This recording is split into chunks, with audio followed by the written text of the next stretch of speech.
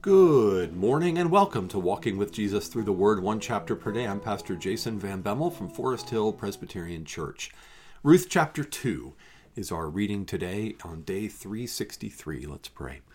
Heavenly Father, thank you for the wonderful gift that your word is to us. Please write it on our hearts by your Holy Spirit and lead us in it to the glory of your name. We pray this in Jesus' name. Amen. Well, Ruth chapter 2, and you see the title there, Ruth meets Boaz. And this is a key turning point in the story. Now, Naomi had a relative of her husband, a worthy man of the clan of Elimelech, whose name was Boaz. And Ruth the Moabite said to Naomi, "Let us go to the field and glean among the ears of grain after him in whose sight I shall find favor." And she said to her, "Go, my daughter." So she set out and went, and gleaned in the field after the reapers. And she happened to come to the part of the field belonging to Boaz, who was of the clan of Elimelech. And behold, Boaz came from Bethlehem, and he said to the reapers, "The Lord be with you." And they answered, "The Lord bless you." Then Boaz said to his young man who was in charge of the reapers, "Whose young woman is this?" And the servant who was in charge of the reapers answered, "She is the young Moabite woman who came back with Naomi from the country of Moab. She said, 'Please let me glean and gather among the sheaves after the reapers.' So she came, and she has continued from early morning until now, except for a short rest." Then Boaz said to Ruth, "Listen, my daughter, do not go to glean in another field, or leave this one, but keep close to my young women. Let your eyes be on the field that they are reaping, and go after them. Have I not charged the young men not to touch you? And when you are thirsty, go to the vessels and drink what the young men have drawn." Then she fell on her face, bowing to the ground, and said to him, "Why have I found favor in your eyes, that you should take notice of me, since I am a foreigner?" But Boaz answered her, "All that you have done for your mother-in-law since the death of your husband has been fully told to me, and how you left your father and mother and your native land and came to a people that you did not know before. The Lord repay you for what you have done, and a full reward be given you by the Lord, the God of Israel, under whose wings you have come to take refuge." Then she said, "I have found favor in your eyes, my Lord, for you have comforted me and spoken kindly to your servant, though I am not one of your servants." And at mealtime Boaz said to her, "Come here and eat some bread, and dip your morsel in the wine." So she sat beside the reapers, and he passed to her roasted grain, and she ate until she was satisfied, and she had some left over. When she rose to glean, Boaz instructed his young men, saying, "Let her glean, even among the sheaves, and do not reproach her. And also pull out some of the bundles for her, and leave it for her to glean, and do not rebuke her." So she gleaned in the field until evening. Then she beat out what she had gleaned, and it was about an ephah of barley. And she took it up and went into the city. Her mother-in-law saw what she had gleaned. She also brought out and gave her what food she had left over after being satisfied. And her mother-in-law said to her, "Where did you glean today? And where have you worked? Blessed be the man who took notice of you." So she told her mother-in-law with whom she had worked, and said, "The man's name with whom I worked today is Boaz." And Naomi said to her daughter-in-law, "May he be blessed by the Lord, whose kindness has not forsaken the living or the dead." Naomi also said to her, "The man is a close relative of ours, one of our redeemers." And Ruth the Moabite said, "Besides, he said to me, 'You shall keep close by my young men until they have finished all my harvest.'" And Naomi said to Ruth, her daughter-in-law, It is good, my daughter, that you go out with his young women, lest in another field you be assaulted. So she kept close to the young women of Boaz, gleaning until the end of the barley and wheat harvests, and she lived with her mother-in-law. So just a quick note, an ephah of barley, that's how much she brought home, is about 5.5 gallons of barley grain that she brought home. So we get some wonderful insights in this chapter into both the sort of cultural context and the life of the gleaners, the poorest of the poor in the land, as well as the characters of Boaz and Ruth. So just a little bit of the background. Gleaning was, again, it was the sort of the welfare system of the day. It was the poverty alleviation.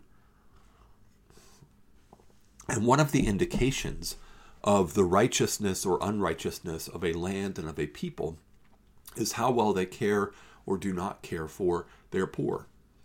So here we have the poor gleaning. They are working for their living. They are gathering what is left over after the harvest. And so in the law, God instructed his people, don't harvest your field all the way to the corners, but leave the corners unharvested. And when you harvest, don't be super careful to get every last grain, but leave some behind for those who will come after and glean. The gleaners would come and they would go to the edges of the field and they would follow behind the reapers and they would take the leftovers. It was work. It was hard work. They would have to work. They would have to harvest the grain. They'd have to find a way to process the grain so that they could have saleable grain, and they could use some of it for themselves to eat for food, and some of it they might be able to take to the market and sell to get a little bit of money to get other things that they might need, like oil or cloth or something like that. But it was a very hard way to make a living, and it was scraping by. The fact that she came home with 5.5 gallons of barley was like amazing to Naomi. It was unheard of, and so that's why Naomi wanted to know, where did you glean today? Who has favored you in this way? Because this doesn't just happen, right? So you can see that this is a hard life for these poor people. And for a young woman like Ruth, there's the added danger that she might be assaulted. She's a beautiful young woman. I mean, she catches Boaz's eye. He says, whose young woman is this? Is what he says in verse 5.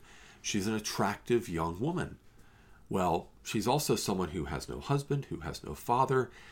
The justice system is pretty much non-existent and dysfunctional.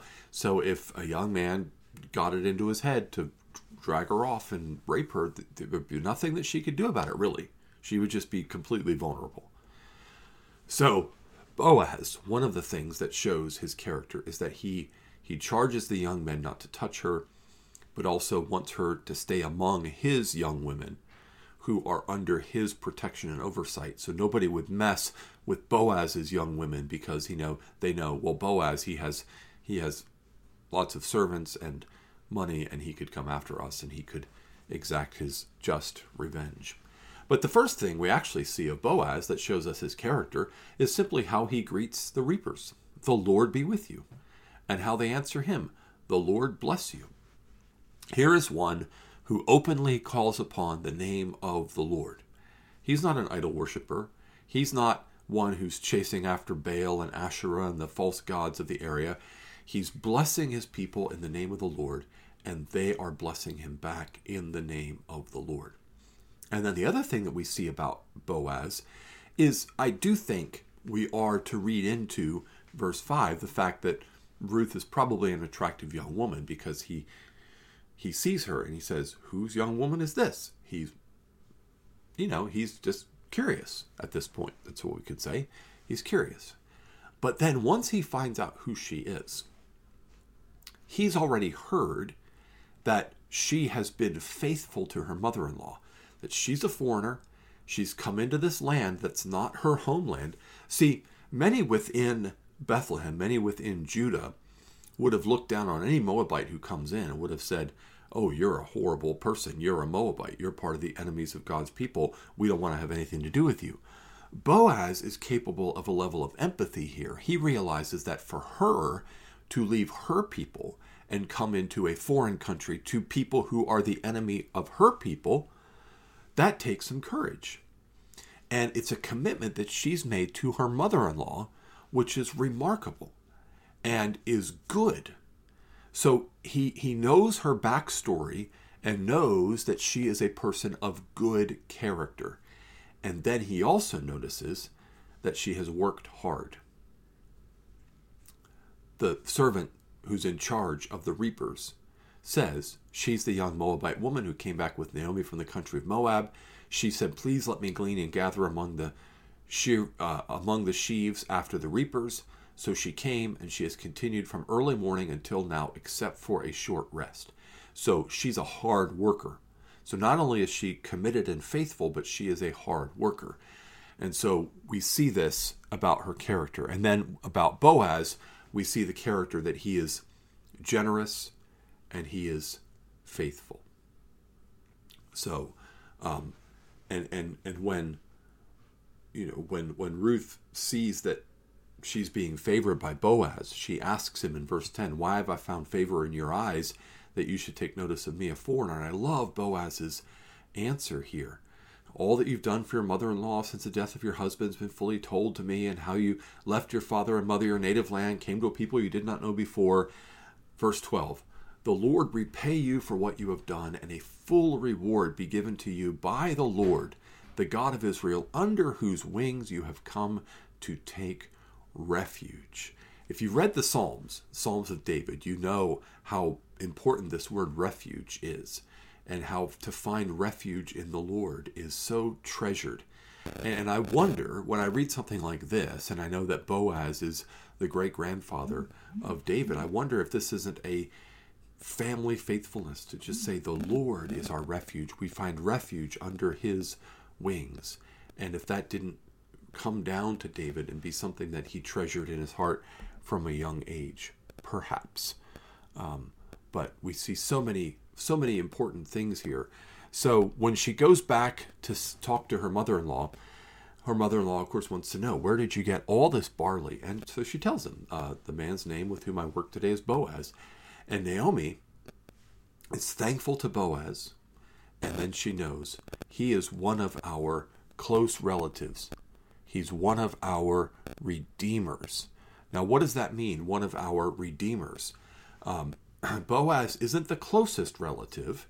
He isn't the only one, but there is a pattern in Israel for trying to preserve the life, the name, the inheritance of God's people. So Elimelech has died, and he hasn't left an heir. So how do you provide an heir? Well, normally it would be one of his brothers who would take his wife. But if that situation doesn't work out, then basically you go to the closest relatives. And the closest relatives would take as their wives someone from that family. And then the firstborn would actually be named for the deceased man whose line is being restored. So in other words, for Boaz here, that's going to show up later in the story as a significance when another closer redeemer, a possible redeemer, comes in. If Boaz is going to take Ruth and is going to have a child by her, then the firstborn is going to be Elimelech's son legally and will inherit Elimelech's land. Boaz isn't going to get to keep that if he's going to be a faithful redeemer. So, but Boaz is he is a close relative, one of our redeemers. And so we'll have to wait to see more coming later. And of course, as soon as we hear about a redeemer, we think about the Lord Jesus Christ. So we'll talk about that more when we get to where the redemption is. But this is an idea of buying someone back or bringing someone back from a state of oppression, from a state of slavery, from a state of exile, from a state of poverty and destitution, and restoring them to a rightful inheritance is what this redeemer role does for someone like Naomi and Ruth. Let's pray. Father, thank you for this wonderful story. Thank you for Boaz and his faithfulness to you, and thank you for Ruth and her courage and faith. Thank you that we can learn much from them, but thank you even more that through them you brought David into the world, and then many generations later, the Lord Jesus comes into the world through this same line. We thank you for our great Redeemer. Strengthen our faith in him today, and may we walk by faith in him. We pray this in Jesus' name. Amen. Amen. Well, that's Ruth chapter 2. Tomorrow, guess what? Right on to Ruth chapter 3. Hope you can join me for that. Have a blessed day in the Lord.